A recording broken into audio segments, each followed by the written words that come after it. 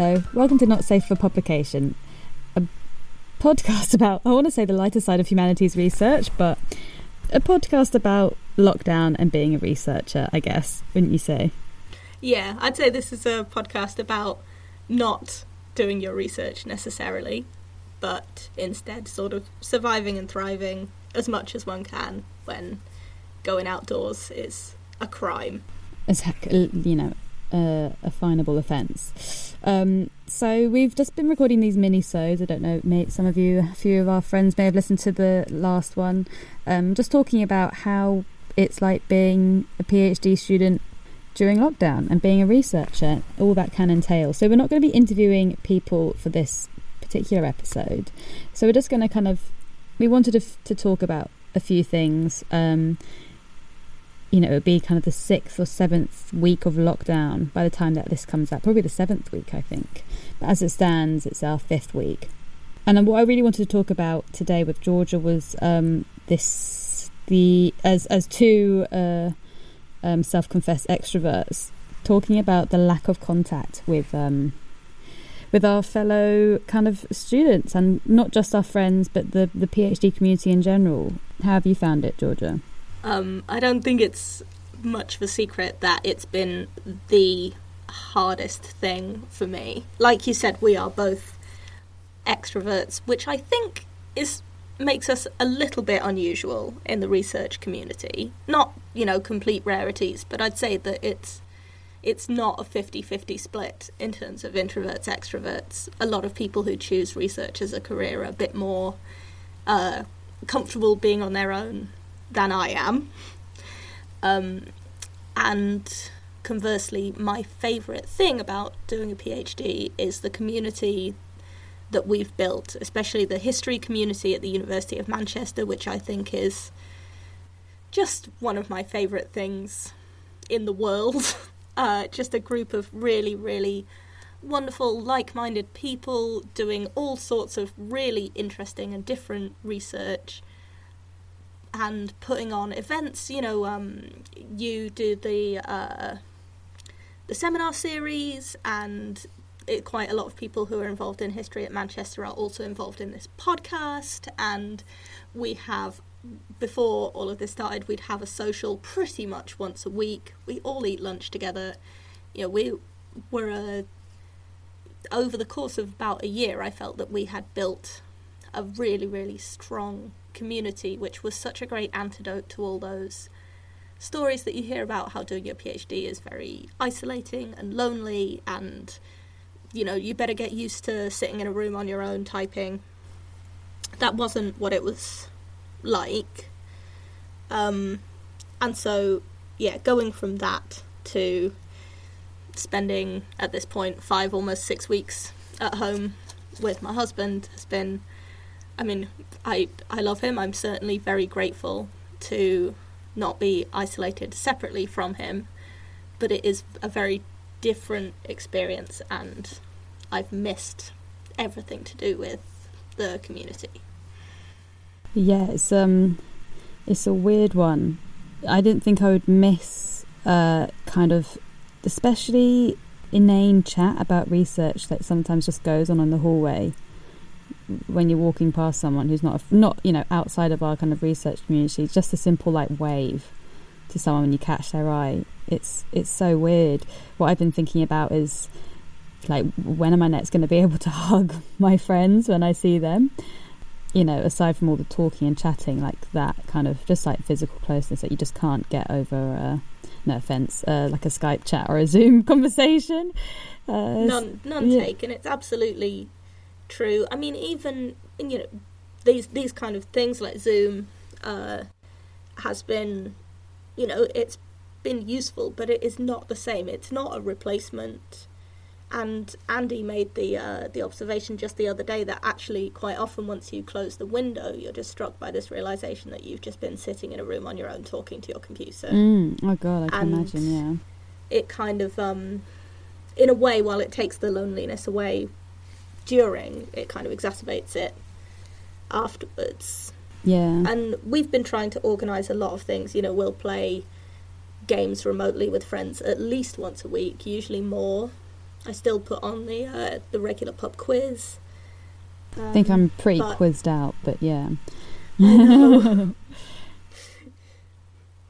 People need to come up with more imaginative ideas for things to do remotely. I think there's a huge market for a remote karaoke app. That is a good shout. I've had friends who not PhD related, but like have been invited to Zoom parties, and there's like a theme to each one. If they sound very bizarre, imaginative ways.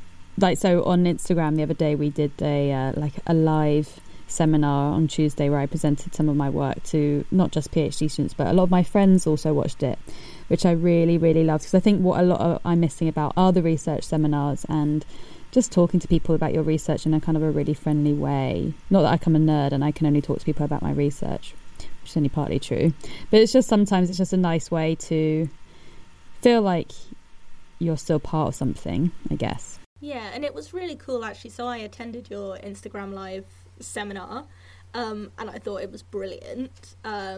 It was so good to see someone just like give a talk without visual aids. Like, I lean so heavily on my slides and on being able to, I'm a historian of photography, so I can be like, look at this picture. Don't look at me, like, let me just talk about this. But the confidence with which you were just able to just talk and say what it is you needed to say was super cool and inspiring. But the other thing that was really cool was that, I was in the chat the whole time, and there was like 18, 22 kind of people. I know. That's more than I think I've ever had anyone listen to my talk at any one time. I love that it was like, also because I knew that like most of the people watching it were friends who don't do history. I literally just did like a rundown of gender in the 70s, which is just so second nature to me that I didn't need to use any notes. Yeah. I just spoke for 20 minutes or just under, and it felt really nice to be several people noted independently, they're like, oh, you were just able to talk without your notes, and I was like, yeah, it was just it's never happened to me before, and it just kind of reinforced that like I still know what I'm doing, despite not really doing much in the past 4 or 5 weeks. And I enjoy stuff like, I don't know if this is okay to say as like an academic historian or not, but stuff that's pitched like pop history is so much more enjoyable than listening to the intense theoretical stuff that people want to tell imagine, you. Imagine if I had like got into like Judith Butler and Foucault and all that sort of thing. Like, it would have just been so ridiculous, and it doesn't need to be. The whole point of the subjects I do is that it's meant to be about the every woman, so I didn't want to start introducing kind of abstract theory in there. And it felt so good, because sometimes you always feel like it's really hard when you're presenting your work to even just PhD students, that you have to have your originality clause in there, and you just didn't have to do that. And so that kind of gave me a bit of spring in my step this week. On Monday I was just feeling so lonely, and I just said it. I just said to my mum, I was just like, I am so lonely. It's so nice being with my parents. We got on fantastically, but it just really hit me on Monday how much and it's the lack of not knowing when you're next going to see people, I think, which is really hitting some people, especially me, hard. Yeah, absolutely. And it's totally been I've had that experience as well, just with like the weight of it all just getting just too much and just being so sad. I mean, it's made me appreciate certain things, like just like the group chat and stuff. Like, I've always been a big advocate for a group chat, but the group chat's kept me alive. I think what I've come out of this, well, I haven't come out of it, I'm still in it, but just like the grass isn't always greener in terms of the loneliness thing. So you're currently residing with your husband. I am missing someone who I've been going out with, like, who I haven't seen for almost a month now. Some people are finding it really hard living with a partner. Others are dying for it. I'm dying. I've got friends living with flatmates who are best friends, and it just looks like so much fun, whereas I'm facing the prospect of spending my birthday alone. But they might be also wanting to be with their parents or wanting to have a garden. Everyone's kind of got these different hang-ups that are just gonna have to be part of lockdown. No one's gonna have the most ideal living situation. Yeah, and I think that's it. It's absolutely it is also human nature as well to want whatever the thing is that we don't have. Yeah, exactly. But what makes normal life before times life, what made it work was that you could do a different thing, that I could be around Andy as much as I wanted to, and then I could go and see my friends and have a whole evening of just doing that, or I could go and visit my parents for a weekend. I'm actually starting to find, I don't know if you've had this yet, but I have started to hate the phrase "when this is over," because it started to represent quite a big anxiety to me now of, there's 20 things that I want to do, need to do when this is over. I can't actually do all of them. The first thing I'm going to want to do is go and see my parents. What if that means I miss the first get together with my friends? It's all started to but also I think it's important to know that it just won't be over in the same way of World War II being over. Yeah, there was not. We're not going to sign a declaration. Well, I was envisaging that day where we could all run out into the streets, going to the pubs whose doors would be wide open, but it's going to be so slow and trickling. Yeah, and it's just not going to be like that at all. And I assume that, that it will probably be accompanied by a sort of another bump in coronavirus cases. As soon as we're allowed to see each other again, people are gonna... I know, they're not going to be able to manage that, but I think as long as the NHS can... neither of us are experts, but it's all conjecture. It's very... Yeah, and also you just hear so many different and conflicting reports about what it is and what it means. And then the worst thing about when this is over for me is that, when is that? If someone said 3 weeks, I'd be great, but no one can say that. No, exactly. And I think I don't know when this comes out whether we'll have an exit strategy, but I was speaking to my friend in Paris and I was like, at least you have a day where there'll be some change. It's the not knowing which I guess makes it especially hard. Yeah, it's did you watch Unbreakable Kimmy Schmidt? Yes, I did, yeah. So there's a thing that Kimmy says in that, which is you can do anything for 10 minutes. And then when it's over, maybe you have to do it again, but it's only 10 minutes. Yeah. And I think that's that kind of power of knowing that there will eventually be an end. I think I can do anything if I know it'll end. But when you don't know when that will be, it makes it a lot harder. And I think that's why we were speaking about routine, giving yourself an end to the day. And just taking every day as it comes, or taking every moment as it comes. There'll be some days where I wake up wanting to die, and then by the end of the day I'm like, this is great. I haven't reached that stage yet. I'm just still at step one.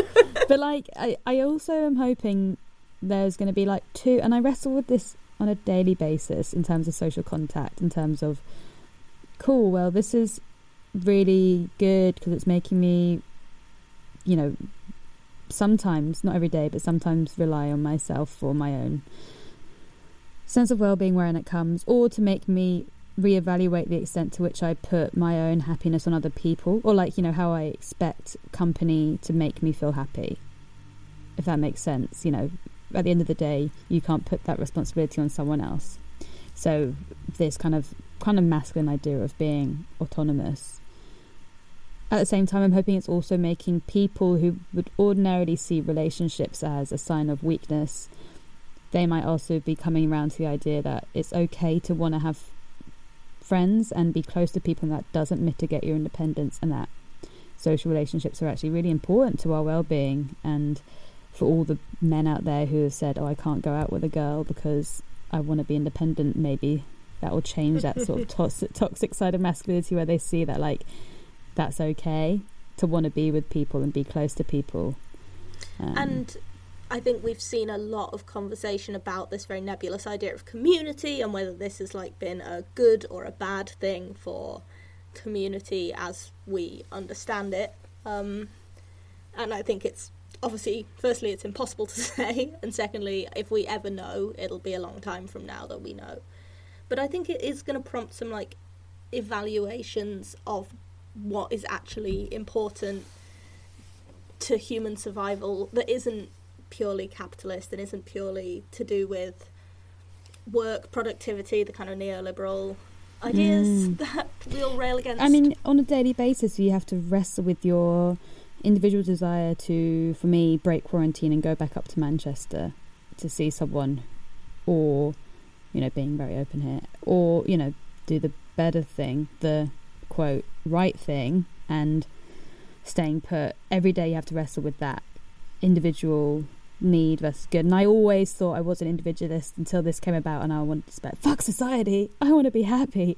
I'm having a very similar experience. For me, it's to do with going to see my parents, and I have to constantly say to myself, they live in a rural community that's basically been untouched by this, and several people who I would see are immunocompromised or in a high-risk group.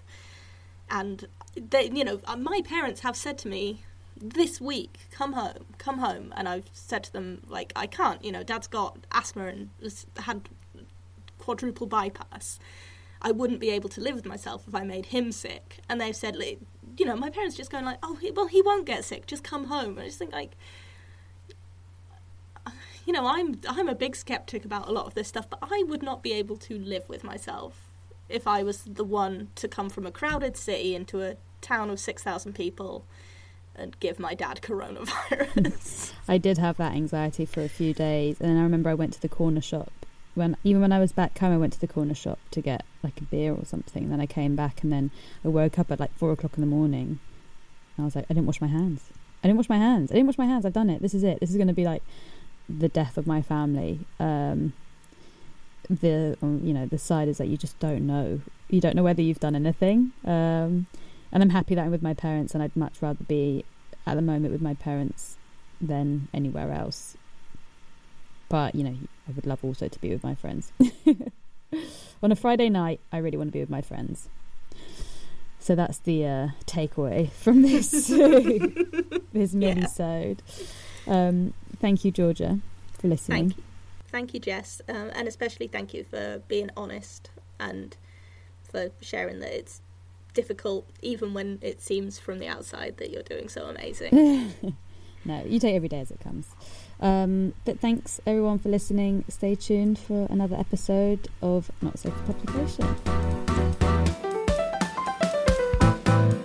Not Safe for Publication is a podcast by and for the research students of the Faculty of Humanities at the University of Manchester.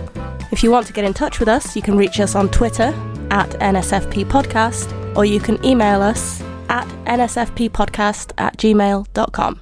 Our intro and outro music is Hat the Jazz by Twin Musicom.